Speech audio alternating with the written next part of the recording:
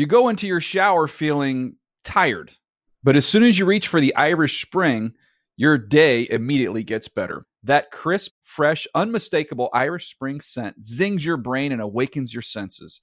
So when you finally emerge from the shower 37 minutes later, because you pay the water bill so you can stay in there as long as you want, you're ready to take on the day and smell great doing it. Irish Spring Body Wash and Bar Soap. Fresh, green, Irish. Shop now at a store near you. Getting ready to take on spring? Make your first move with the reliable performance and power of Steel battery tools. From hedge trimmers and mowers to string trimmers and more, right now you can save $50 on select battery tool sets. Real Steel. Offer valid on select AK system sets through June 16, 2024. See participating retailer for details.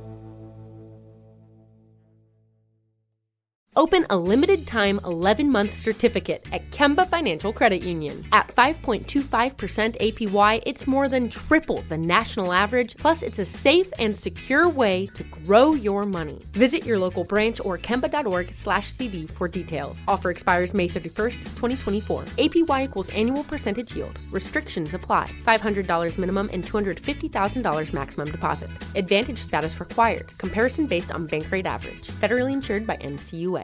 The Around the NFL podcast is a room full of bozos. How dare you? Welcome back to another edition of the Around the NFL podcast presented by Head & Shoulders. My name is Dan Hanzus, and I am joined by a room that's filled with some heroes. Mark Sessler to my left, Greg Rosenthal to my right. What is up, boys?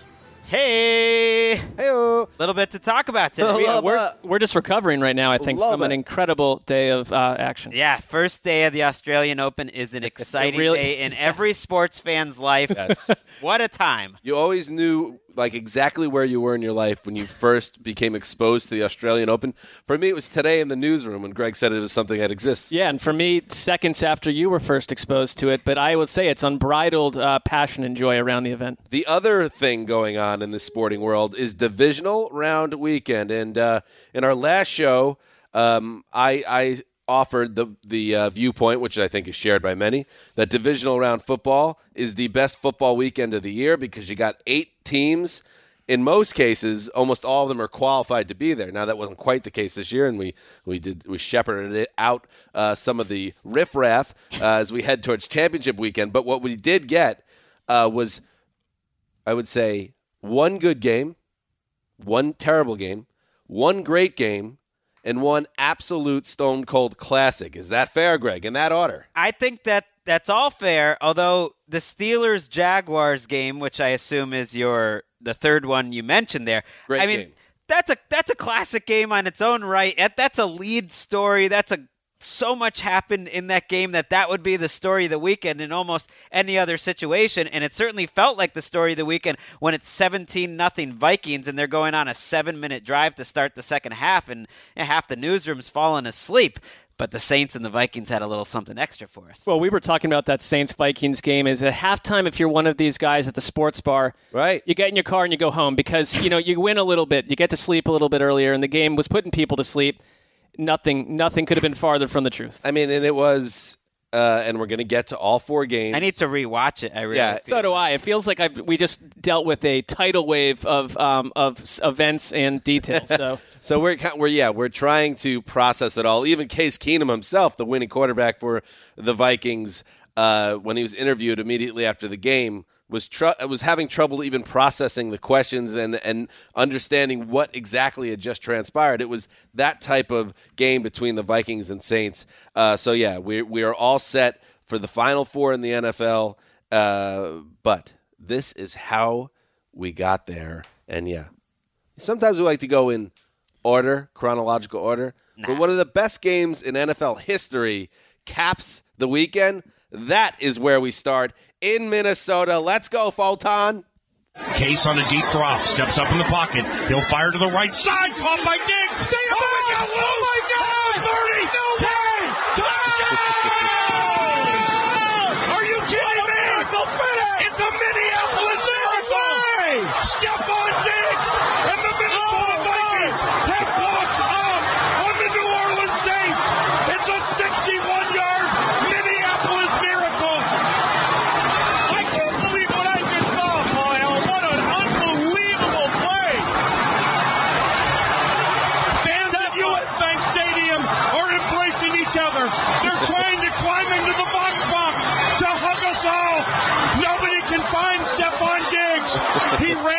tunnel.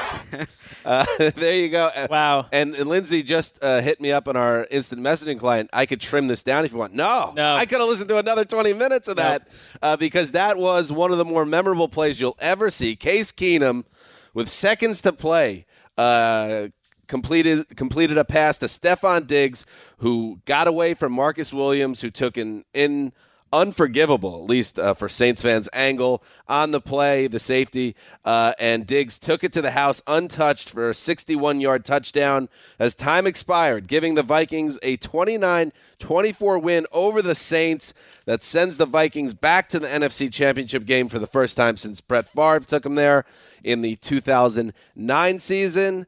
And this was, Greg, one of the great games ever, as we said, especially, at least the playoffs. But when you get to the Crucible, everything goes up a notch. A game, Greg, where there were 4 lead changes in the last 3 minutes and 1 second. But it is that last play to Diggs that everyone will remember. It's almost like people have too much of a bias against recency bias. I tweeted something very, banal, saying there's never, ever been a finish like banal. that. It's banal. Ever.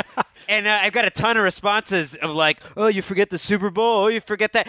No, this was totally different. Literally, there's never been a walk-off touchdown to end a game in regulation in playoff history, much less a walk-off touchdown for 61 yards after the best defense in the league gave up a 17-point lead and 2 scoring drives in the final 3 minutes. There's never been a game where there's 4 lead changes in the final 3:01, where both fans are just going wild, but especially the Vikings fans who have been so tortured over their history to watch this happen in their stadium with 10 seconds left, and at that point believe there's almost no hope, and to have a play like that happen where even within the play you thought a bunch of different things. Is he going to get tackled in bounds? Did he step out of bounds? Like, what, are they going to kick a field goal?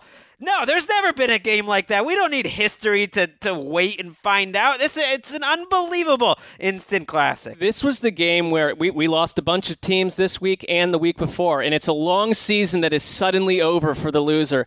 But I was watching the Vikings the last couple minutes thinking, when are we ever going to see a Vikings team like this get back to this place where this team seems so impenetrable, so balanced, and the first half had you thinking they're going to ride right into the Super Bowl and they're going to play in their home stadium, and then suddenly it looked like every other Vikings playoff story, the snake-bitten, charmless destruction narrative, which honestly, you have a great friend, Dan, who's a Vikings fan. I have one, Eric Sayers, who loves listening to this show, and I just thought of these guys thinking this is the ugliest, cruelest fate, and for it to end the way it did, Saints fans are wonderful, but I couldn't be happier for this Vikings fan base. It was the most improbable, strange, beautiful ending to a football game I've ever watched. You hope now, because I think the Vikings, for a lot of people, are kind of a sentimental favorite now as we head towards to the Final Four. In fact, we have 3 great stories now heading into the last weekend before the Super Bowl and the Patriots.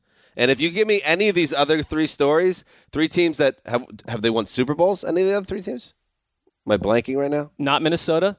Not the Jaguars, not the Eagles. Not the Eagles. And then you have the Patriots who have won 5 Super Bowls and been But in a way that makes others. it almost the better story, that they are the foil. They are the greatest. Sure. As long as they don't win. It's the perfect foil. You have your perfect foil. It's a great setup. You're right. And I think we'll see if the Pats get by Blake Bortles at home next weekend, but we'll see how it all plays out. But you really would love to see one of these snake-bitten organizations get over the hump, and if it's getting over the hump at the Patriots' expense, now that's great drama.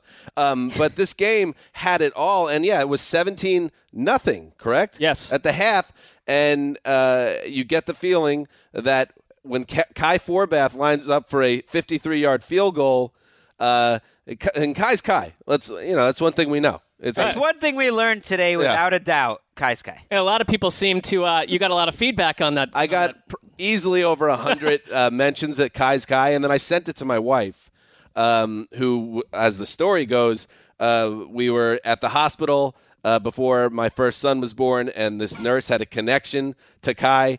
And she said to me after I sent her a screen grab of all my mentions, my wife, she said, can you even imagine if the nurse saw this? Like, it would blow her mind. Like, I told you this offhanded story, and now all these tweets. But Kai drills a 53-yarder onions, and the game's not even close to over at that point. 1:29 left at that point. It's just amazing how the game twisted and turned, and it just looked like the Saints weren't even going to compete.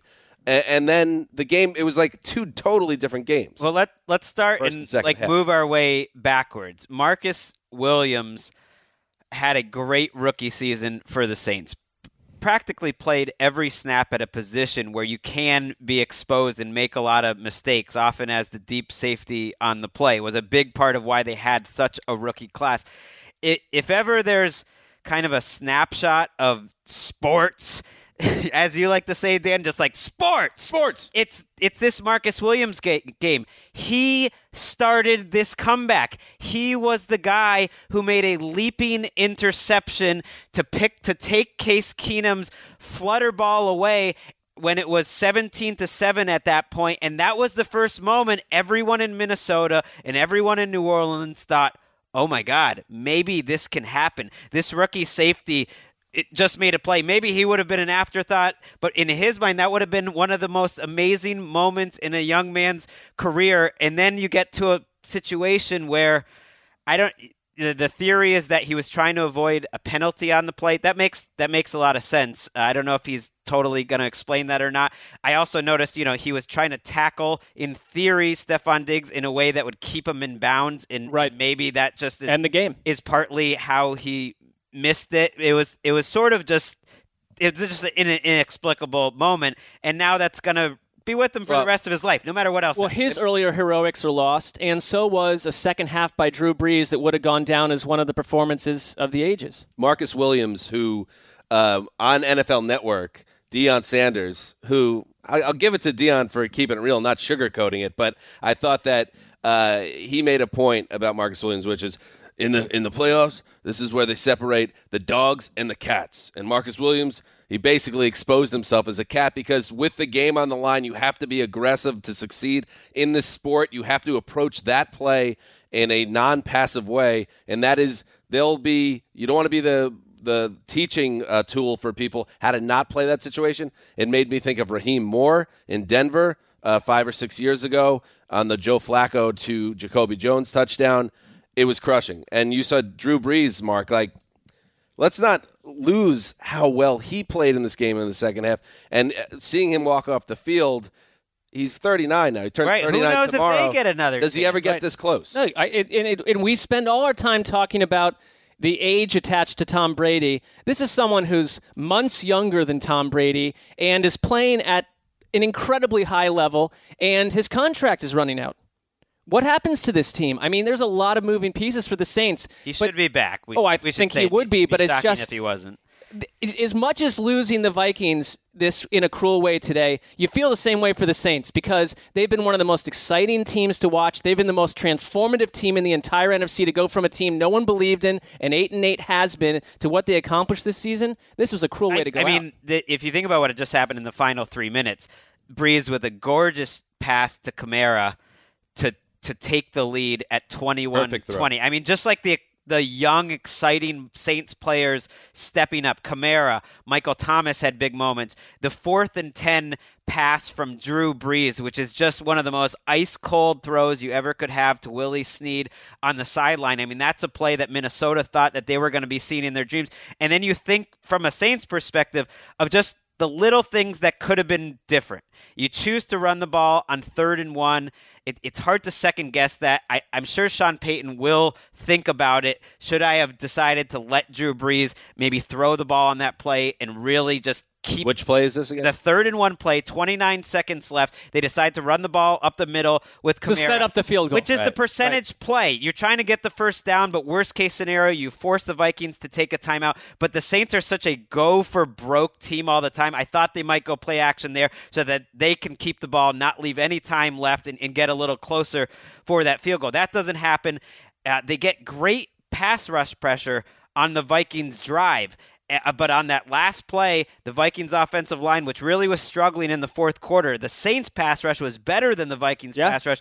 They held up on that last play for Keenum, gave him plenty of time, great protection, and he made a good Talk about a lost moment. The Willie Snead option pass to Alvin Kamara, where had it been maybe about a yard and a half, 2 yards closer, it would have been an absolute zip line touchdown. I think he would have scored. There was a safety hanging back there, but that's a lost opportunity. Yeah. And, this time didn't come into this game at the end the way that it necessarily would have, but Sean Payton had some bizarre challenges in this. I think that's one thing they have to review, how they decided to challenge two plays that were rather mystical. The game's over. Like, after all that, after some bad challenges. I don't like the kickoff. I think you got to hit the kickoff short of the end zone. And all that. I know. And you could talk about that. I said it at the time, too. Unless you think your kicker can't coffin corner it like that, and you don't want to kick it out of bounds because that's a disaster.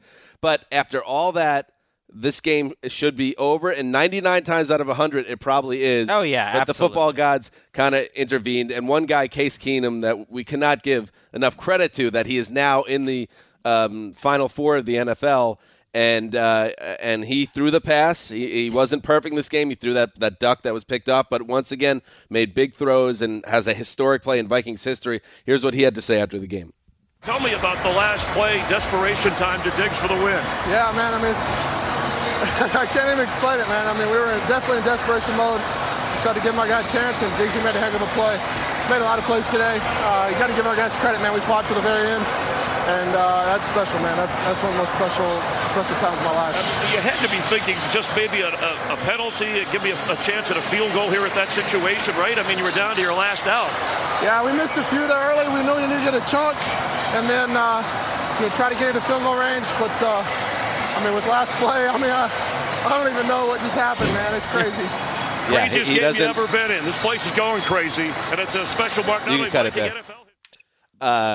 He was kind of in another world, and you get it. Well, listen, Case Keenum, who I think a lot of people, if you're watching the games, your perception of Case Keenum has changed this entire season. But a guy that is just simply a backup, a career backup until this season. This moment changed his life forever, and it changed Minnesota Vikings fandom forever. And no matter how you think of Keenum, like this game kind of confirmed or whatever you thought about him, positively or negatively. Like you could think he got a little lucky with some of these throws, but you could think when push came to shove, I was even more impressed by the field goal drive preceding this, miracle touchdown. When Keenum on, I think it was 3rd and long, maybe it was 2nd and long, did a crazy sidestep maneuver that he didn't need to make, just throws the ball in a wild, almost ephus play, which is kind of his trademark rainbow. And when he throws it, you're thinking, what are you doing? And it just falls in beautifully. And that was the key play that set up the go-ahead field goal.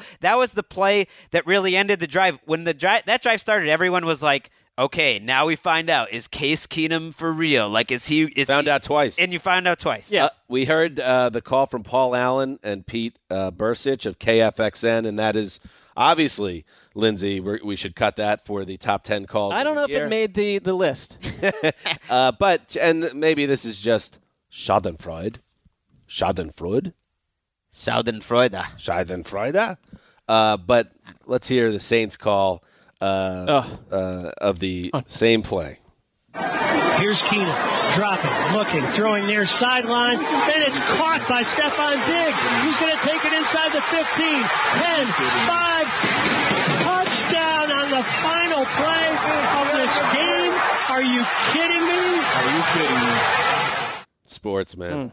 One thing that both calls Jim Henderson tell you, and Deuce McAllister, WWL. We're going to be there in a couple weeks, and we have been to some loud Super Bowl stadiums. This is going to be different. Well, they got to win. I'm not saying I don't care who's there. The noise in that stadium is insane. It would be anticlimactic if they lose to the Eagles after that. They'll always have this moment. Got to win it. It still would be anticlimactic. The last thing I'll say on this game, I think there was, in the fans of these teams could tell me it's crazy. It's obviously the biggest game. It's a divisional round game ever. But I feel like there's even a little bit extra knowing Nick Foles and the Eagles are on the other side of this game. That if you're a Saints fan or you're a Vikings fan, you're thinking, when we win this game, we're going to go to Philadelphia and win. It's not the normal situation where which makes it that normal much, 1 seed. That's what I mean. It makes it that much tougher for the Saints. It's wow. So there you go. One of the great games ever. Probably the best game in the Around the NFL podcast history? There's some Super Bowls. I think so. And let's not forget this was our team of Around the NFL last year. Once upon a time. I mean, I think the 25-point comeback in the Super Bowl by Brady is definitely in the mix. Well, it's in the mix. Dan, your interest aside, I'd have to agree we've seen some classic Super Bowls, but this, for the fan base attached to it, I'll never forget this. Give me a break. You're like, I like the Giant Patriots Super Bowls. I put those in the. Oh yeah, that was a real barn burner. Let's move. All right, so there you go. Let's move now on to Heinz Field, the early game on Sunday. Sorry, Saints fans. Play fake to Fournette. They throw to the middle of the field, wide open for the touchdown. Tommy Bohannon, touchdown Jacksonville. They faked it. They snuck the fullback out. That's a touchdown for the Jaguars. Oh my! Frankie Frangie and Tony Baselli of WJXL with the call. Leonard Fournette ran for 109 yards and 3 touchdowns. Blake Bortles, yeah, you know him, added 214 yards through the air, 2 touchdowns, and I don't think he had a turnover. Look at you, Blake. And one of those touchdowns was a monster hookup to Jets legend, to Tommy Bohannon. And the Jacksonville Jaguars stunned the Pittsburgh Steelers 45-42 in Heinz Field. As I said, Mark, a game in which the Pittsburgh Steelers, everyone, most of the football cognoscenti, just getting ready for Steelers-Patriots 2. But then the game started, and the Jaguars started whipping some ace. We were watching this, and I think within the first 5 or 6 minutes, we could tell, are you going to get last week's Jacksonville team, or are you going to get the one that pasted Pittsburgh in Week 5? You're going to get the second, because Pittsburgh could not handle their business on defense. Jacksonville came out of the gate with an 8-play, 66-yard drive in which Doug Marrone went for it on 4th and 1. Total onions, 4th and goal from the 1, when you could have kicked a field goal. Instead, it's Leonard Fournette diving into the end zone saying, you got to come after us, Pittsburgh. We're not going to come in here and let down. That was a huge play in the game. Similar to Doug Peterson and the Eagles going for 4th and goal at the 1. And I think those moments. It set the tone. It changes those games. It set the tone. And I really think that we'll get into it, but the one thing is everyone's bemoaning that we're not getting Steelers, New England. Pittsburgh had 2 chances this season to beat Jacksonville. Had they done it either time, they would have had home field advantage in their home stadium. You got to take care of business for us to buy into you as a Super Bowl team. Jacksonville is a strange operation. They are very weird, but they are fun to watch, and they earned this victory. That's what makes me so scared of next week. Is someone that A, hates the Patriots, and B, loves competitive. Wait, you don't like the Patriots? They're not my favorite team. Really? Okay. Oh. But and B, loves competitive football, especially in the Crucible once you get to championship weekend. Which Jags team is going to show up next weekend? Because we got the really good one this week, but if the Buffalo Bills team last week, the defense was great last week. Well, I'm saying if that team shows up, it's not going to be good enough in New England. But for today's game, Greg, it was, because every time Pittsburgh started to creep back into it, Jags always had an answer. Well, it's funny what you're saying about the Jags, which team is going to show up, and their best games are so great. The numbers support it. Football Outsiders has almost not known what to do with the Jaguars all year. They have the biggest variance of any team just about ever, because their great games are so great that they really, but like the numbers say that they're a Super Bowl team. They're one of the Super Bowl favorites, because teams that have great games that great, they're going to win in the playoffs, but their down games truly are that down. I think we're going to see a great Jaguars team, because at this point, being able to come through like this on the road with your offense, that was the story. And the defense made big plays, and that can't be ignored. The turnovers that they forced, I don't want to hear that they had a terrible day because they gave up 540 yards. It wasn't their best day, and they certainly would have liked to handle that 28-7 lead a little better. But the fact that it was the offense in the end, especially in the fourth quarter, responding, great play calls by Nathaniel Hackett, Bortles doing what he needed to do. I mean, just look at the people who are catching passes here. Keelan Cole, 1 catch. One huge catch. Yeldon led the team in receiving. Koyek, one huge catch. O'Shaughnessy, one huge catch. Bohannon, one huge catch. It was just like a little bit of this, enough running, some bigger plays on defense, and I think they got to go into New England just feeling great. And they're a talented team. The reason they win is because they have talent. They got crazy swagger also. They really do. And they love to, when they win, they celebrate a win like nobody else in the league. And Blake Bortles, I feel good for Blake. I'm happy for Blake Bortles. Never met the man.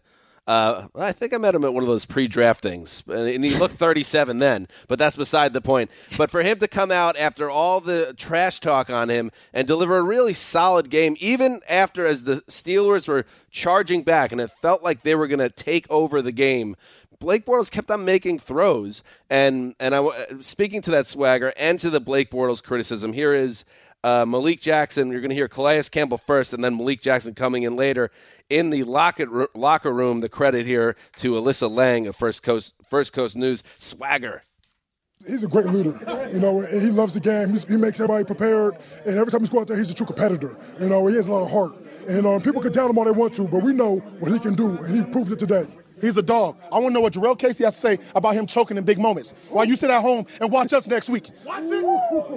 It's fair. Is that a Rick? Who would have thought that the Titans-Jaguars rivalry is heating up going into AFC Championship weekend? Well, giving New England a waltz through the AFC South to get to the Super Bowl. I mean, the one thing is, last time they played Big Ben, they forced him to 57 passes and 5 picks. This time around, we got a completely different Ben Roethlisberger. A couple big mistakes early on, a bad interception, the strip sack. That really was on changed, him, too. That changed this game. But he threw 4 of the prettiest touchdown passes you will see all season. 5 on the day, 469 yards, that one killer pick. But, I mean, I felt over and over watching this with you guys. I kept thinking at least 5 or 6 times. This was your Super Bowl. Pittsburgh's going to win this game. You said game over at one point when the Steelers were down 7 and didn't have the ball. You're like, game over. You missed a couple before that too. This was Mark's Super Bowl. To give a little peek behind the curtain, you were living and dying as a member Dan of does not Duval like the County. Patriots. I do not like the Steelers as a Browns fan.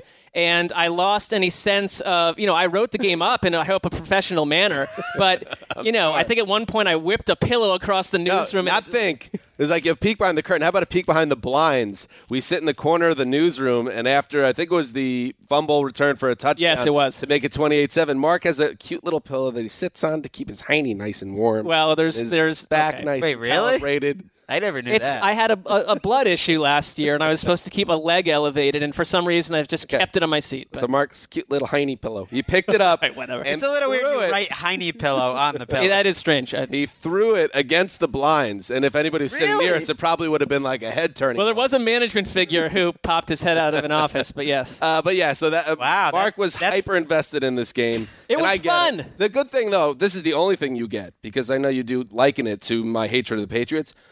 The Steelers end up losing a lot. Like the Patriots are in their 7th straight AFC title game. For all the talk about this quote-unquote Steelers-Patriots rivalry, in the past 7 years, the Steelers have only made it that far once. And a lot more to unpack with the Jags. But with the Steelers, where do they go from here after a loss like this, where their defense laid one of the biggest eggs you can imagine? I know Ryan Shazier's not there, but what an egg to lay when the offense was time and time again saying, hey, guys, let us take care of this game and steal this one and get to New England. But the defense just wasn't up to the task. One lesson for me is that we keep, and Greg, I always kill you for this, and I think it's just because we don't know how these seasons, today shows you how weird these seasons can be.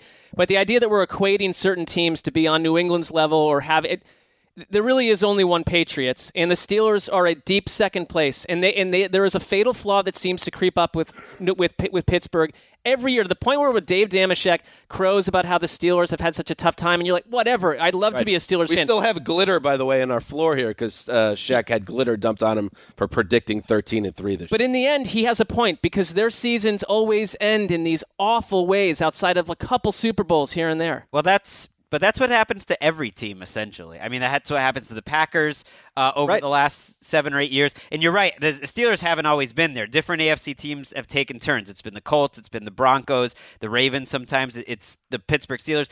And you're right, Dan, the numbers look great for Pittsburgh, but the 2 turnovers from Ben Roethlisberger were absolutely crucial and early in this game. And the 2 failed fourth downs, that they went for, Crazy which whether play it's calls. on the coaching or it's on the players, I guess especially the last one where they end up throwing the ball when Le'Veon Bell is having a very good game and they throw the ball on 4th and a half a yard.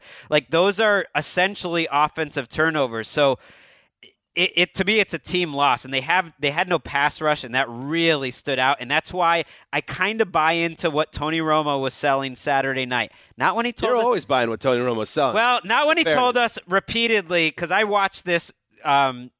Disclaimer, on the plane home. I was covering the game in Philadelphia, didn't watch the game at all, so I watched it on Game Pass on the plane home. He sold for the first quarter and a half or so. Oh, that was annoying. Oh, this is going to be a great game. I'm telling you, people don't know what they're talking about. There's no way the Titans are not going to stay in this game because they are not shut physical. up about And then, of course, it just went away. But he also really made the case that he thought the Jaguars not only would beat the Steelers, but that they were the team that could give the Patriots problems because of their unique matchup. And when you look at this Steelers defense, the way it finished the season without Shazier, I kind of buy into that because it's just hard for me to see this Steelers defense getting enough stops, whereas the Jaguars, I think they could. So you're saying Tony Romo's right about 50% of the time, like the rest of us. Yeah. Everything's 50-50. ultimately. He wasn't right about the Titans. That was a weird hill to really go hard on because it really went was hard on it. Driving me crazy when I was watching that game. But Big Ben, Well, you're then right. it looked like he would. Yeah, well, You make a good point that the 2 4th down calls, whether it's Haley or Tomlin or Big Ben, Big Ben's 6'5", 260, and one play they pitch it to the right for a 3-yard loss, and then they try a deep cross that doesn't work out. But still, one of my favorite Big Ben games ever because it was just so chaotic and wild. I never saw Joe Namath So play, many but some of the beautiful gunslinging, throws. He the just throws, cannot move, though. The Big Ben of old could scamper around So the many field. crazy throws. Oh, no. The fact that he threw the ball 43 yards on 4th and 5 when he could have just It's run amazing. for it and the game was going to be over, and Antonio Brown makes that play. I mean, this is a class. It really is. And sorry to step on your point, but just one quick thing is like it is kind of a classic Antonio Brown, Ben Roethlisberger game in the sense that you understood all of their individual brilliance and Le'Veon Bell's too, but ultimately the team kind of made enough boneheaded plays that it wasn't enough. And here's, by the way, Big Ben is going to be back next season. He virtually or more or less confirmed it after the game. Here's what he had to say, because as you remember last year, around this time, he didn't know if he was going to continue in the NFL. I definitely have a desire to play football. I love this game. I love these guys. Like I said, it's tough. It stings. You hate to lose it. You hate to lose it at home.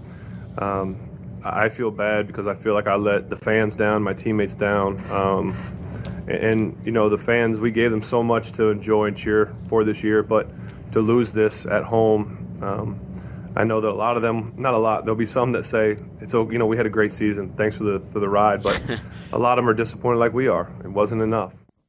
I have sandwiches on Big Ben retiring, so I'd like to ask him to reconsider his line of thinking For more than one reason. Beyond the sandwich. I mean, the sandwiches being highly number one, the fact that he'd be out of the AFC North, a deep second. He's 35 years old, and all these quarterbacks are kind of rewriting what's the end of your career, but you also don't know how many chances. And to your point, what's going to happen here? Le'Veon Bell is threatening retirement unless he gets a long-term contract. Don't really buy that. Todd Haley is reportedly going to be on his way out, the offensive coordinator. I don't know if that's good or bad. Apparently didn't really get along with Ben Roethlisberger, but they were awfully productive under Todd Haley, considering how unpopular Todd Haley apparently was with a lot of fans and players. So you're right. I think there could be a lot of changes. At bars in the area. Not totally popular. Well, at least one. One last aspect of the game. I feel like there's more to that story we still haven't heard. It's fine. One more aspect of the story of the game we should touch on was the decision, because he was criticized for it, Mike Tomlin opting to onside kick it with 2 minutes and about 20 seconds to play and 2 timeouts in his pocket. I think some people said kick it deep there. He opts to onside kick it, and it goes worst case scenario because Chris Boswell, who once upon a time tried that, what's that called when you try to kick behind your leg in soccer? A vendetta or something? A vendetta? I'll go with Rabano? I'll go with Rabano, I think it is. Okay. Got there. Oh. Maybe he got there. This time he kicks it 5 yards into his own player, and that puts him at the 45 with the penalty for not going 10 yards. Then it's at the 40, and then the defense gives up 9.5 yards to set up the Lombo field goal that ices the game. And that's Tomlin saying after the game, we hadn't stopped him all day. Like, Yeah. we don't I trust get they it. just march down And the they field. gave up 9.5. You know, they're lucky that they were able to force Jacksonville to make a field goal essentially to win the game there, because it very well could have been a first down. And that was a reminder. And the Jaguars, we should give them their fans are loving it. They have great fans, and this is their first AFC Championship game since when? 99? 99. And their offensive line, who I was taking shots at early, and they had an incredible game. Fournette came out really strong. And for the defensive, even though they gave up a lot of plays, they also made a lot of plays. So there you go. That's the big game at Heinz Field. And one more note as we spin forward, Greg. Yeah. Tom Coughlin. He's ready to do a little bit more Tom Brady legacy wrecking. This narrative. Break out the wrecking ball because Tommy Coughlin's coming up to Foxborough. So you like this? Yeah. Yeah, I'm not that upset about it. When they got a when they got that a better Pittsburgh chance. defense laid an egg the way they did, I was bummed because I think it would have been fun to see that rematch, but they played so poorly on defense. Talent wins out, and that is the most talented defense we've seen. It's not about their scheme. It's not about some hotshot coordinator coming up with crazy blitzes. It's just like they are just great at every position. And I'm already sick. I'm sick of this Coughlin bit. I bet you are. Well, you're going to have to deal with it all week. Here's the only reason why. He's the guy that's above the general manager. I mean, he's not having a huge impact. He's not the one pick. I mean, I'm not saying, I don't know about I'm that. not saying he didn't have an impact on the Jaguars organization this year. I don't think whatever Tom Coughlin does in the next week is really something that's going to impact this game. How about this, Greg? I don't know. You got to go through the Swiss cheese AFC East, and now you're going to get 2 home games against the AFC South to get to the Super Bowl. You could eat a little bit of, bunk. I think this is just a little bit of Tom Coughlin hype. Sure, I can eat that. They're playing one. Otherwise, you're pretty blessed this postseason run. No, they're playing one of the great defenses that we've seen, and they're playing the second best team in the AFC. Though. It's a weak year in the AFC. 500 yards today. It's in theory, it's a weak year in the AFC overall. I'll definitely agree to that. But they're the second best team in the AFC. Who can really argue with? Well, the Jaguars? all I'd say though is the New England's experience does come into play. We're going to talk about that too, because Jacksonville, they've never been here. Not these players, not these coaches. So we'll get to all that in the upcoming week. Let's now move on to the Saturday games, the game that kicked it off. Another surprise for many people. The game could ride on this. Ryan with Coleman to his left. Ryan rolls. Ryan pumps. Ryan is throwing it up in the air. Incomplete! Incomplete! Intended for Jones. Incomplete! And the Eagles take over on downs with 58 seconds left. Merrill Reese, WIP, with the call. Yes, the Eagles delivered a last-minute goal line stand, thwarting a final Falcons play they knew was coming. It's 15-10 win that advances the Eagles to their first NFC title game since Donovan McNabb was in town back in the 2008 season. For the Falcons, there will be no atonement for last year's Super Bowl collapse. Only questions about what happened to their offense this season. Getting shut out in the second half in the Crucible. My God. Greg, the Eagles were counted out by the football cognoscenti after losing Carson Wentz, but their defense and the everlasting power of home field advantage, which I think was huge in this game, humbled the doubters. Yeah, I think home field was massive, and there are so many different ways you can slice up this game, because I think they were ultimately 2 evenly matched teams where a lot of weird stuff happened. I mean, the Eagles fumbled 4 times. There was a fake Hail Mary. There was a ball off of a knee that falls through that should have been intercepted and ended up being caught, and then the Eagles score 3 points off of that. There was a blocked punt in this game. I mean, it was a strange cold weather, windy game, but ultimately it was down to one play, and it's very rare that going into that play everyone knew it was that play. And the Eagles even took a timeout, and I wrote about how Malcolm Jenkins, the safety, gathered the team together to make sure they understood, like, this is the season, this is what we've been doing everything since April 4. And then when they line up for the play, both Jenkins and Rodney McLeod knew what was coming, that it was going to be a sprint right where Matt Ryan looked for Julio Jones. They said they practiced it 3 or 4 times on Thursday. They practiced it again at the walkthrough, but you still got to execute it, and that came down to Jalen Mills on Julio Jones, and Matt Ryan, I think, is going to be kicking himself for the first down throw to Julio Jones, which kind of got overlooked, where Julio had a one-on-one situation and a better throw there maybe gets a touchdown. And then the fourth down play where Julio Jones ultimately slips, it gets physical, it doesn't happen.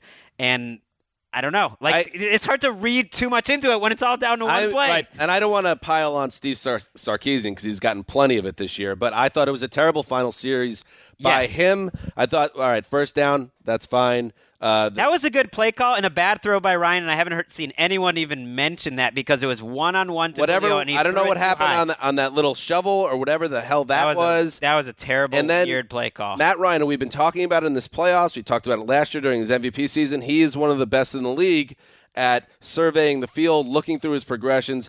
They basically, and they mentioned, the Eagles talked about this, they cut half the field off, put him on the run, which is really not playing to Ryan's strengths, and then made it Julio Jones or death. And Julio Jones, he's going to the Hall of Fame, but has not been one of their better red zone, end zone guys. So, you kind of made it Julio or bust there. And I thought that Sarkisian had a bad year. The Falcons had a bad year on offense, and that was kind of symbolic for me. And on the flip side, I thought Doug Peterson saved the team in the second half with an excellent series of game calls. And Nick Foles was the concern around Nick Foles started right away in this game. But he was fine in the second half in terms of you're playing around him in general, but 2 clock-chewing drives that both field goal drives that I thought changed this game. And you look at the box score, and it doesn't look like Philly got anything done on the ground.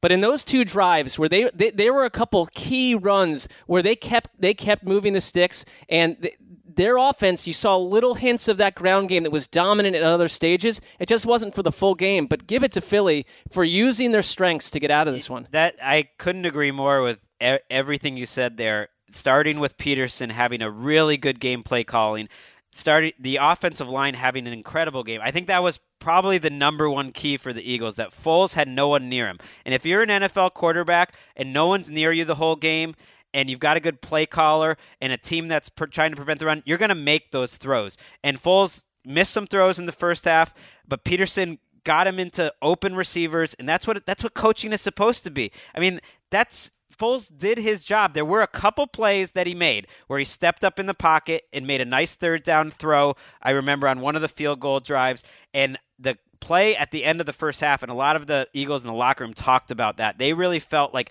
that was one of the big plays of the game where Foles hits Alshon Jeffrey on what was a high-level throw. Probably his best throw of the day, to hit Jeffrey on about a 17-yard out into the sideline, and they hit the field goal going into halftime. And that, Foles did his job. He did not make any big mistakes. Even the near interception was on a play where he got hit very quickly in the leg, and I'm not going to kill him for making that throw. How about Nick Foles? I mean, if Chris Wesseling was here, he would bury Foles, and I get that too. He started very. He was like the 10th reason they won, but he did his job. But he absolutely did his job, and I think you guys nailed it with Doug Peterson, that they realized what's going to work. How do we make this work with Nick Foles? And I don't know if it works next week against the Vikings. Yeah. But in this case, where they were able to do this run-pass option, RPO now, everybody's going to start saying they're insiders in the league, but it was good to learn. I'll start using it as well. A lot of RPO, and don't make them think. Just give them somebody to throw to and hit the throws. It worked this week, and the Falcons, we spent a whole week talking up their defense. They were fine. They played well defensively. 15 points they gave up. You need your offense to go in there and get the job done, and they just could not do it. It's crazy that Foles, he threw the ball 30 times and had only 7 incompletions. Mm-hmm. And yet I remember repeated disasters from him. But it was that second half where those 2 field goals drives ate up nearly 14 minutes. Right. Well, and there was even the first play of the game. That was the perfect way for it to start, where Foles throws it up in the air. And it was very windy. And I do think the wind was a huge factor in the game. And the ball live looked like it got blown backwards and to the side, but they end up getting a 40-yard play on it. Then they fumble the next one. But there were a lot of those sort of moments where things could have gone wrong for Foles, and they didn't. But when you have a great line, that can cover up a lot of ills. And I just wonder, there are a few moments in this game where I just wonder what would have happened if different decisions were made. The first one being Doug Peterson wanted to go for it on 4th and 1 late in the game before they kicked the field goal to go up 15-10. He called a running play. The players in the locker room confirmed that it was going to be a run to LeGarrette Blount, but he took so long making up his mind to do it that they ran out of time, had to take a timeout, and then once he had all that time, he got indecisive again, still couldn't decide, and then decided to go for the field goal. Who knows? Maybe they would have picked up the first down, maybe they would have won anyways, but I don't know. It's like there were so many of those little moments back and forth that could have changed. I remember on Thursday, I correctly, by the way, called it a coin flip game, at least in my mind. Yeah, you and Wes both picked the Eagles, I believe, right? We did. I mean, although with no exceeding confidence. Well, but you did more than pick a coin. Oh, I forgot about that. You locked it up. You didn't forget it. No, I mean, I did during this show, not during yesterday. Actually, I found myself, and this is how outside of the four of us, I'm not sure any humans truly care about this lock it up not thing. Much. But I found myself, rooting hard. Are you tracking on Twitter, by the way? People care about it. No, they do. I was rooting hard for the Eagles because of the Lock It Up contest. So I did not forget yesterday, but I forgot during the show. And come on, Lindsay. Oh yeah, that was a lockoff. Unfortunate for Dan. Lindsay, I need you to stay on top of these lockoffs. Very important. We got a trophy hypothetically on the line here. We do have a trophy on the line here. I've lost 6 in a row. I'm going to embrace that chaos. And I will no spoilers, but I got one team in mind that the old Zeuser is going to throw his lock behind in the championship weekend. I feel like you're going to pick the Patriots I think you in a way that you think that's got to put the You can't ask me to do a lock off again and take some. I can tell by your reaction. At first, I was going to say you're going to pick the Jaguars, but then I thought about it. No, I'm going to use this evil for good to defeat evil. Before, let me just say, I meant to say, because I wish Wes was here. He's not able to make the show, but he did a great write-up, and he had something really good that write-up. Really, I thought was spot on by calling this like a victory out of the 1980s Bill Parcells game script, which is what it was, which was, the quarterback is not going to be some high flyer. It's not going to be Dan Marino in 88. You're going to have a more Phil Simms, Jeff Hostetler type attack, dink and dunk, take what the defense gives you, and then win the game in the trenches, win the game on special teams, win the game in time of possession, and that's how the Eagles won. I don't think the Eagles necessarily, all due respect to the Eagles fans, were the better team ultimately with Nick Foles involved, but I think the home field advantage and the fact that they coached a better game, I think, was enough to take it home. I think it's a huge win for a coaching staff that was dismissed out of hand by some before the season. And Jim Schwartz is a big part of that, too.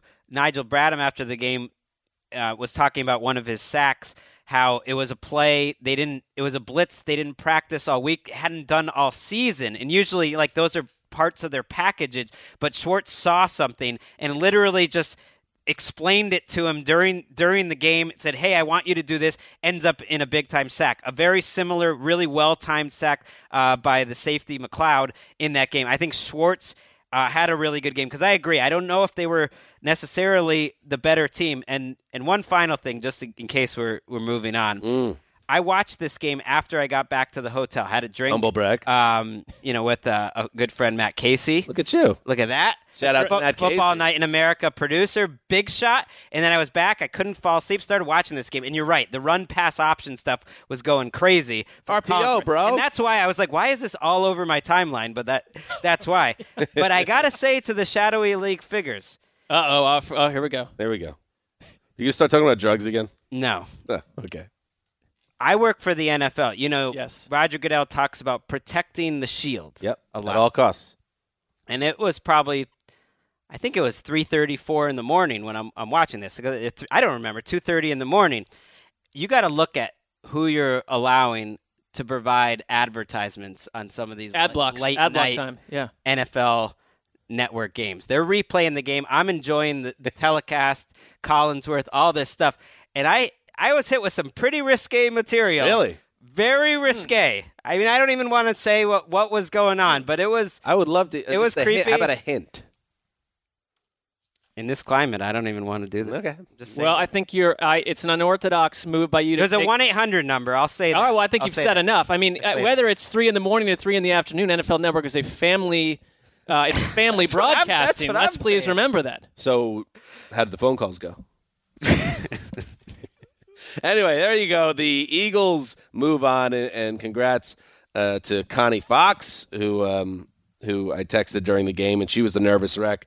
That must have been a lot of fun. I've never really spent time in Philadelphia, but people keep on saying Broad Street all the time. So I'll just say it, probably a big party on Broad Street. Philly was rocking. I mean, the people. It was. Oh, you were there, Greg. It was rocking. I got in very late the night before. Because I tried not to be the worst father ever, leaving for Philadelphia on my son's 3rd birthday. Yeah, so I stretched it out half the birthday. day. Got there very late. Is Daddy ever coming back? But yeah, it was when I arrived there. I mean, it was. I think it was 1 a.m. And I mean, the city was on fire. On fire. And by the way, it'll be on fire next weekend, too. I texted John Gonzalez, along with Colleen, as you did, but Gonzo's future prediction for the Eagles next week, not so sunny. But it's always sunny. And how about the shadowy, speaking of the shadowy league figures, get Colleen Wolfe a credential here. She couldn't even get into the game. She's hosting 2 of your national programs on the weekend. How about you take some of that? Get her in there. Some of that ad revenue. I saw some of that riffraff. Some of the ad revenue. Take some of that ad revenue from your 1-800 numbers and get Connie in the building. How about that? Actually, it's not even. It doesn't cost them any money. Just pick up the phone. Don't call the 1-800 number. Call Howie Roseman's assistant. Be like, hey. Just a common courtesy to someone laboring on 7 or 8 shows for the network. How about it? All right. She couldn't get in. Just been jet lagged into oblivion for the Shield. All right, let's calm down. And we got to talk about the last game, which was actually the second game and was also the worst game. 2nd and goal to go. Gronkowski, the inside slot receiver left. It's a shovel pass to White in motion to the left. He's going to sprint to the pylon, then dive for a touchdown. Patriots! That's the easiest touchdown pass Tom Brady ever threw. I love it. You were doing that voice. I was thinking of jumping in, going too easy. That's too easy. Every touchdown from Zola. Hey, they're making it easy. Oh no, too easy. All right. It's like that scene in Billy Madison where the O'Doyle is like, O'Doyle rules. And then Billy Madison one day after O'Doyle puts all the manure in the locker, finally Billy Madison turns to the bully and goes, O'Doyle, I got a feeling something really bad is going to happen to you. That's how I feel about Scott Zolak, freaking Scott Zolak, and the rest of the Patriot Nation. Anyway, that can wait because now we have to give you credit, Greg. James I don't White deserve any credit. Scored 2 touchdowns. He is a touchdown machine in the Crucible. And Tom Brady threw for 337 yards and 3 touchdowns as the New England Patriots rolled over the overmatched Tennessee Titans 35-14 on Saturday night. Yes, we're up to 7 consecutive. I don't care. Come after me on Twitter. Titans fans all sour. I mean, they have to be sour at their own team today, not you. We're up to 7 consecutive AFC Championship game appearances on the throne of ease. Bully for them. All 35 of those Patriots points, by the way, came unanswered after the Titans exited the first quarter somehow with a 7-0 lead. Great pass from Mariota to Corey Davis. Tony Romo was feeling himself at that point, as we talked about earlier. But Tennessee's offense was a non-factor the rest of the way. Matt Patricia's defense, Matt Patricia soon to be the Lions head coach, kept Mariota in the pocket to predictably mundane results, and in true throne of ease fashion, Mariota suffered a quad injury in the first quarter that apparently limited him and made them change their game plan in the game's final 3 quarters. But in any event, right tackle Jack Conklin, who's a star, also blew out his knee. Torn ACL. I'm sure that was a bummer for the Titans. But at the end of the day, the better team won, and no one could be surprised because this was not a fair fight, Mark.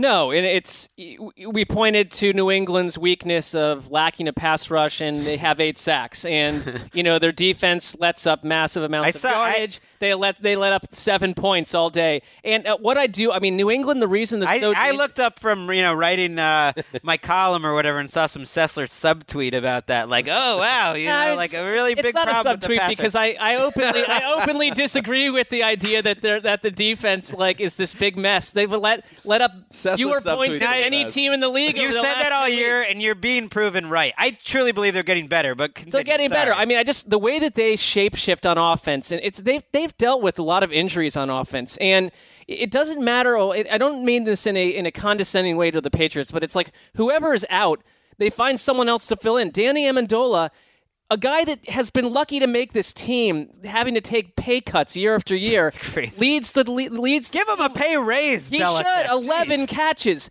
I thought that White looked like the Super Bowl version of James White.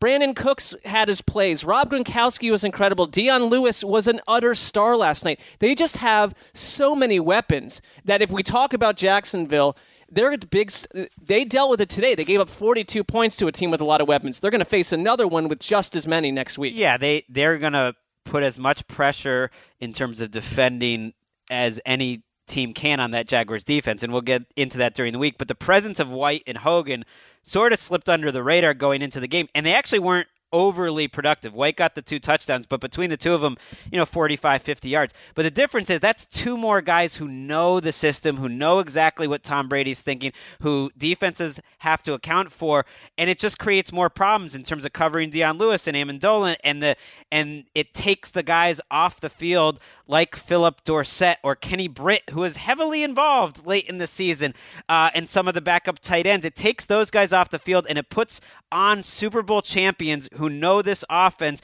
and it's a pretty big deal. Like, it's a big difference, and they got a great matchup with the Titans. I think if you played this game 10 times, the Patriots are probably going to win all 10. And that's where I buy into that. They definitely were fortunate, but they earned those breaks by winning those regular season games despite the injuries, by winning games like they did in Pittsburgh, by finding a way to get that 1 seed, and that's how you get your breaks. No doubt. The Steelers getting robbed on that. Yeah. I will not forget that. That was I feel like the Steelers should have won the game. And not about robbed, happened. But yeah. Okay. But my point is, they never got to play again, obviously, because the Steelers blew it today. But that still did have a huge effect, because today could have been totally different with the Jaguars delivering the performance that we saw today up in Foxborough, and the Steelers. And I'm not even going to entertain it. It's like, oh, well, the Steelers were, they could have gotten beat by anybody. No, the Titans did not belong in this round of the playoffs, and maybe they will down the line. Although, like we said last week, they might have got caught in a catch-22 here now. Now, as we're hearing reports that Mike Mularkey is going to get an extension, is that really the best thing to be happening for this organization going forward?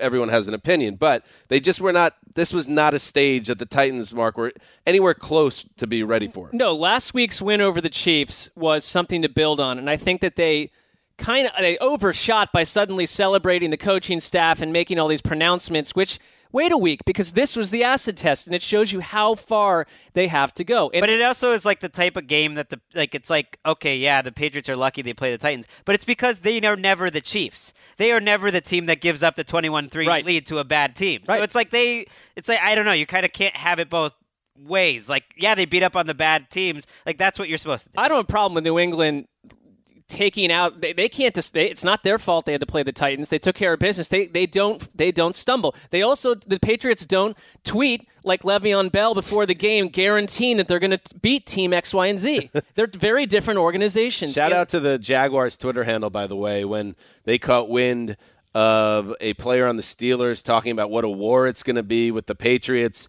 How it doesn't matter where the game is played, it's going to be crazy. And then the Jaguars tweeted something along lines of, you could play the Patriots all season, all offseason on Madden. It's like, all right, fair play. That's a good job. Fair play. They never got Derrick Henry going the way they did last week. I mean, 28 yards off 12 Patriots carries. were committed to stopping. They're just, for all the options that New England has for Tom Brady, this is an offense in Tennessee that has a long way to go in terms of adding weapons and making them looking more multiple going into next season. They can't do this again. And they make their breaks. Romo was really strong talking about the difference between a Tom Brady audible and basically almost any other audible system in the league. That no other quarterback is at the point. It's like having Belichick be a great quarterback. First of all, Tom Brady made a lot of great throws in this game and was one of his best games of the year. So the worry about him falling off, forget that. You definitely feel better watching this. He made some great throws, but a lot of it's just mental, where he's motioning guys in a no-huddle offense and audibling and doing so many sort of next-level changes where he changes everything about the play because he sees something. It's like that Sean McVay story where everyone's excited that he's changing the play when he sees it with 20 seconds left. Well, except Brady's the guy who is the quarterback, and he's changing so many different things. And they're kind of next level, and Romo pointed this out in the sense that they went no huddle early, and it didn't totally work right off the bat because they know the Titans only have 4 defensive linemen. And as the course of the game goes on, the Titans get tired. And those are the types of things other coaching staffs and other quarterbacks just aren't doing. This was... Yeah, Brady looked great. A very soft landing getting the Titans Absolutely. Here. I would like to see what Brady's looking like if the Jags defense comes to play and he has to move in the pocket and takes a couple shots. It will be that's the upshot, like for me, that if the Jaguars it could be on their third string right tackle. Little Adrian Waddle got hurt in this game, and he already was their backup. So that's but this was perfect, and the Patriots, they did earn it. They did, yes, get lucky with the Steelers and winning that game, but ultimately. Everything's set up in a way to get the first seed, to end up to get in a position where you get the bye and then get a home game. And then if some things work out in your favor, as they often seem to do, you got the Titans. So now you got the Jaguars in your building. And we'll see if they go back to the Super Bowl again. It's a good setup for him. There's no way around it. For shame, Mike Mularkey, of crying about the Eric Decker pass interference. He should pipe down. I was vaguely aware of what was going on in this game, and I thought this, I was going to rewatch it, and it was going to be some, Titanic call, which, swung the balance of the game. It was 7-7 in the first quarter, and they're on their own 30-yard line, and it was a touch foul that they probably got wrong, but it happens all the time. There was a million other calls this weekend that were worse than that call, but because everyone hates the Patriots so much, they make a bigger deal out of those. That's very true. And some of the officiating was terrible, all, again, going to the Patriots way, and that gets people annoyed because people are sick of the Patriots. I get it. But watching the game in real time is different than how you watched it. I will say that. So if you're in the moment watching that Decker play, it felt bigger because it was it seemed like if they started moving and had a positive drive coming off that Patriots touchdown, they were going to be maybe okay. But then once that went the other direction, it's not like it wasn't 28-7. But they wouldn't have. At one point, the Patriots had more first downs than the Titans had plays or something. It was a blowout of blowouts because it really, when you get to the divisional round playoffs and by the start of the fourth quarter, it's hard to keep your TV on. You know that a game has been dominated. It's very similar to the Tebow game and then the AFC Championship against the Colts. They've had some blowouts. If you're Mike Mularkey, the command is self-reflection, not critiquing the officials going into the offseason. Yeah, I agree with you. A real question. I don't think you're the right person to ask, really, Greg, but I'm wondering if you're a Patriots fan and say you're 35, 40 years old, 45 years old. You were born 1975 to 1985. I was 79. Okay. I'm in this range. Yeah. All right. It's a good one for me. Are you really? Do you get anything out of these games at this point? Oh, these type of playoff games? Do you get any rush from watching them, or is it kind of the same as watching some game in November? No, you definitely get it. Because you don't sense it in that building, I can tell you that. I think you definitely do, because if anything, the playoffs are almost, that's all that matters on some level. You don't get the rush of the many wins, regular my season. point. I get it. So it's only now that you get it, though, because it's not like in Week 8. I get that this game was easy, and everyone assumed it was going to be easy, so it's maybe, it's a little different, but I think you get something. I mean, you were a Yankees fan throughout a pretty dominant stretch. And you know what? It never lasted this long, but I can say, as a Yankee fan, when they were in their turn of the millennium dynasty era, some of the playoff victories in the lower level tiers, there was less reward to it as a fan. The Patriots fans are so. I think that's natural. Patriots fans are greedy though. I don't. You're right. Where I don't think I feel the same way, but if they lose next week, it'll be like the sky is absolutely falling on them. And yet they're in such uncharted. The thing is, it really is uncharted territory. It is. They've made 7 conference championships since the last time any one of these other 3 teams that are left were in the conference championship. There's never been an 18-year run like this. They've made 12 out of 17. That to me is just as crazy as 7 straight. They made 12 out of 17. It is incredible. Remember how they turned on the team in Week 1 when they were getting crushed by the Chiefs? I mean, all it will take is literally one bad month, and this fan base will go nuts on their own. Matt Patricia, he's garbage. He gets spoiled. Hey, Dan, I cut another call from this game just for you because I know that the radio calls at this point in the season are few and far between, as the teams dwindle down. So Fulton's getting her Tamposi on here. No, this is a great call, and it was actually the drive before the touchdown. Are you hitting me with more Zolak? Oh, yeah. All right, give me more Zolak. This is a classic. Feed me. And a screen right for Deion Lewis. Makes the grab. Gallops to the 45-40, 35-30. Out of a tackle to the 25-20. And chopped down from behind at the... He's down. He goes down. His feet, and he ran to the right. Lewis into the end zone. He's in for a touchdown. What a play. The Titans gave up on the play, as did I. We've seen this before with Deion Lewis. His butt is down. He's down. He's down. He's down. He's down. Come on. Now we get excited for nothing. Zolak. It's like Damn, get excited for nothing? It's yeah, like, right. Yeah, it's like miking up just a guy that's drunk in the bleachers, like at Old Foxborough. Like it's basically, like, what if we took a guy that was in the parking lot drinking for years and then made him the color guy for the most successful NFL franchise in modern history? A totally objective viewer. There's no question about that. Hansis is off watching old Tommy Bohannon clips, so I'm here to tell you that support for today's show comes from an innovative shampoo introducing Control GX, the first gray-reducing shampoo from Just for Men. This really would be the one for Dan Hansis, because he's got a little gray, nice set of hair. I mean, the best hair in the biz, but a little gray, so... Control GX, the first gray-reducing shampoo from Just for Men, could help him out. It helps men look their best so they can celebrate who they are, what they achieve, and how they feel. Who doesn't want to do that? Reducing your gray is as easy as washing your hair with Control GX. You just shampoo it in, you rinse it out, and you move on. And anyone can really figure that out. I mean, if you need instructions to use shampoo, you are in deep trouble. I want our listeners to get 25% off Control GX by using the code AROUND at controlgx.com. That's code AROUND to get 25% off Control GX at controlgx.com. Maybe that's where Hansis is right now, using the offer code AROUND at controlgx.com. Get that gray out of your hair. There you go. There you go. That is the divisional round wrap-up. What a weekend of games. Only 3 more games. It's been a great playoffs. I mean, it was an unbelievable divisional round. It was a good wild card round. And we have 3 really upstart underdogs you can really get excited about. And then the other guys. Weirdest AFC, NFC combination of games that I can ever remember. Give it to me. Give me weird. Give me something different. This is weird? Yeah. I think so. Well, the people are going to be so... I'm already tired of hearing like the Keenum, Bortles, Foles, and Brady. Oh, we get it. Which one sticks out? Yeah. Yeah, we get it. But 3 of them have... It does. 3 of them have top 5 defenses. I mean, the best defensive teams made it into the conference championships ultimately. How are you going to spin that? And the Patriots... You like to spin the Patriots as underdogs almost every week. How are you going to spin this? No, I think you're the heavy favorite right now.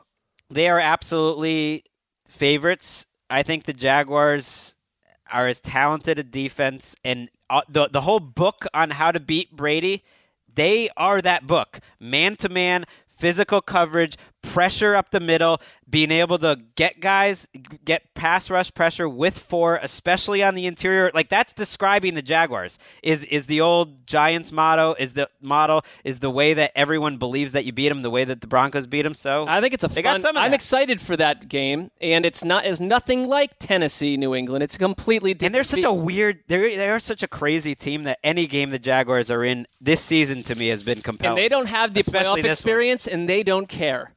They have a total attitude. Like, I do think there's a little bit of a Tom Coughlin effect there.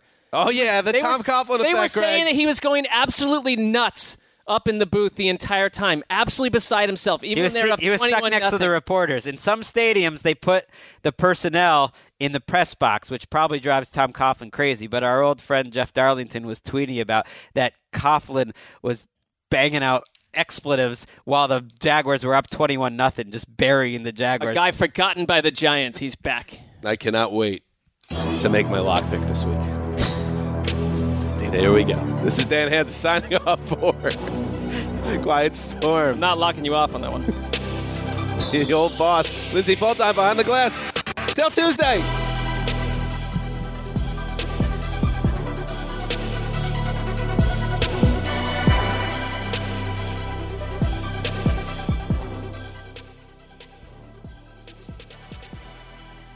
You go into your shower feeling tired. But as soon as you reach for the Irish Spring, your day immediately gets better. That crisp, fresh, unmistakable Irish Spring scent zings your brain and awakens your senses.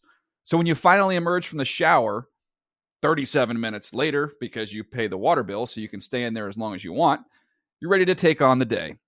And smell great doing it. Irish Spring Body Wash and Bar Soap. Fresh, green, Irish. Shop now at a store near you. Getting ready to take on spring? Make your first move with the reliable performance and power of Steel battery tools. From hedge trimmers and mowers to string trimmers and more, right now you can save $50 on select battery tool sets. Real Steel. Offer valid on select AK system sets through June 16, 2024. See participating retailer for details. Whether you're a savvy spender maximizing your savings with cashback rewards, a thrifty rate watcher seeking the lowest interest, or a travel enthusiast looking for extraordinary perks, Kemba Financial Credit Union has a visa to complement your lifestyle and unique needs. Apply today at Kemba.org to unlock a limited-time 2% cash back on purchases and pay 0% interest on balance transfers for an entire year with a new visa from Kemba. You deserve a card that works for you. Restrictions apply. Offer ends June 30th, 2024.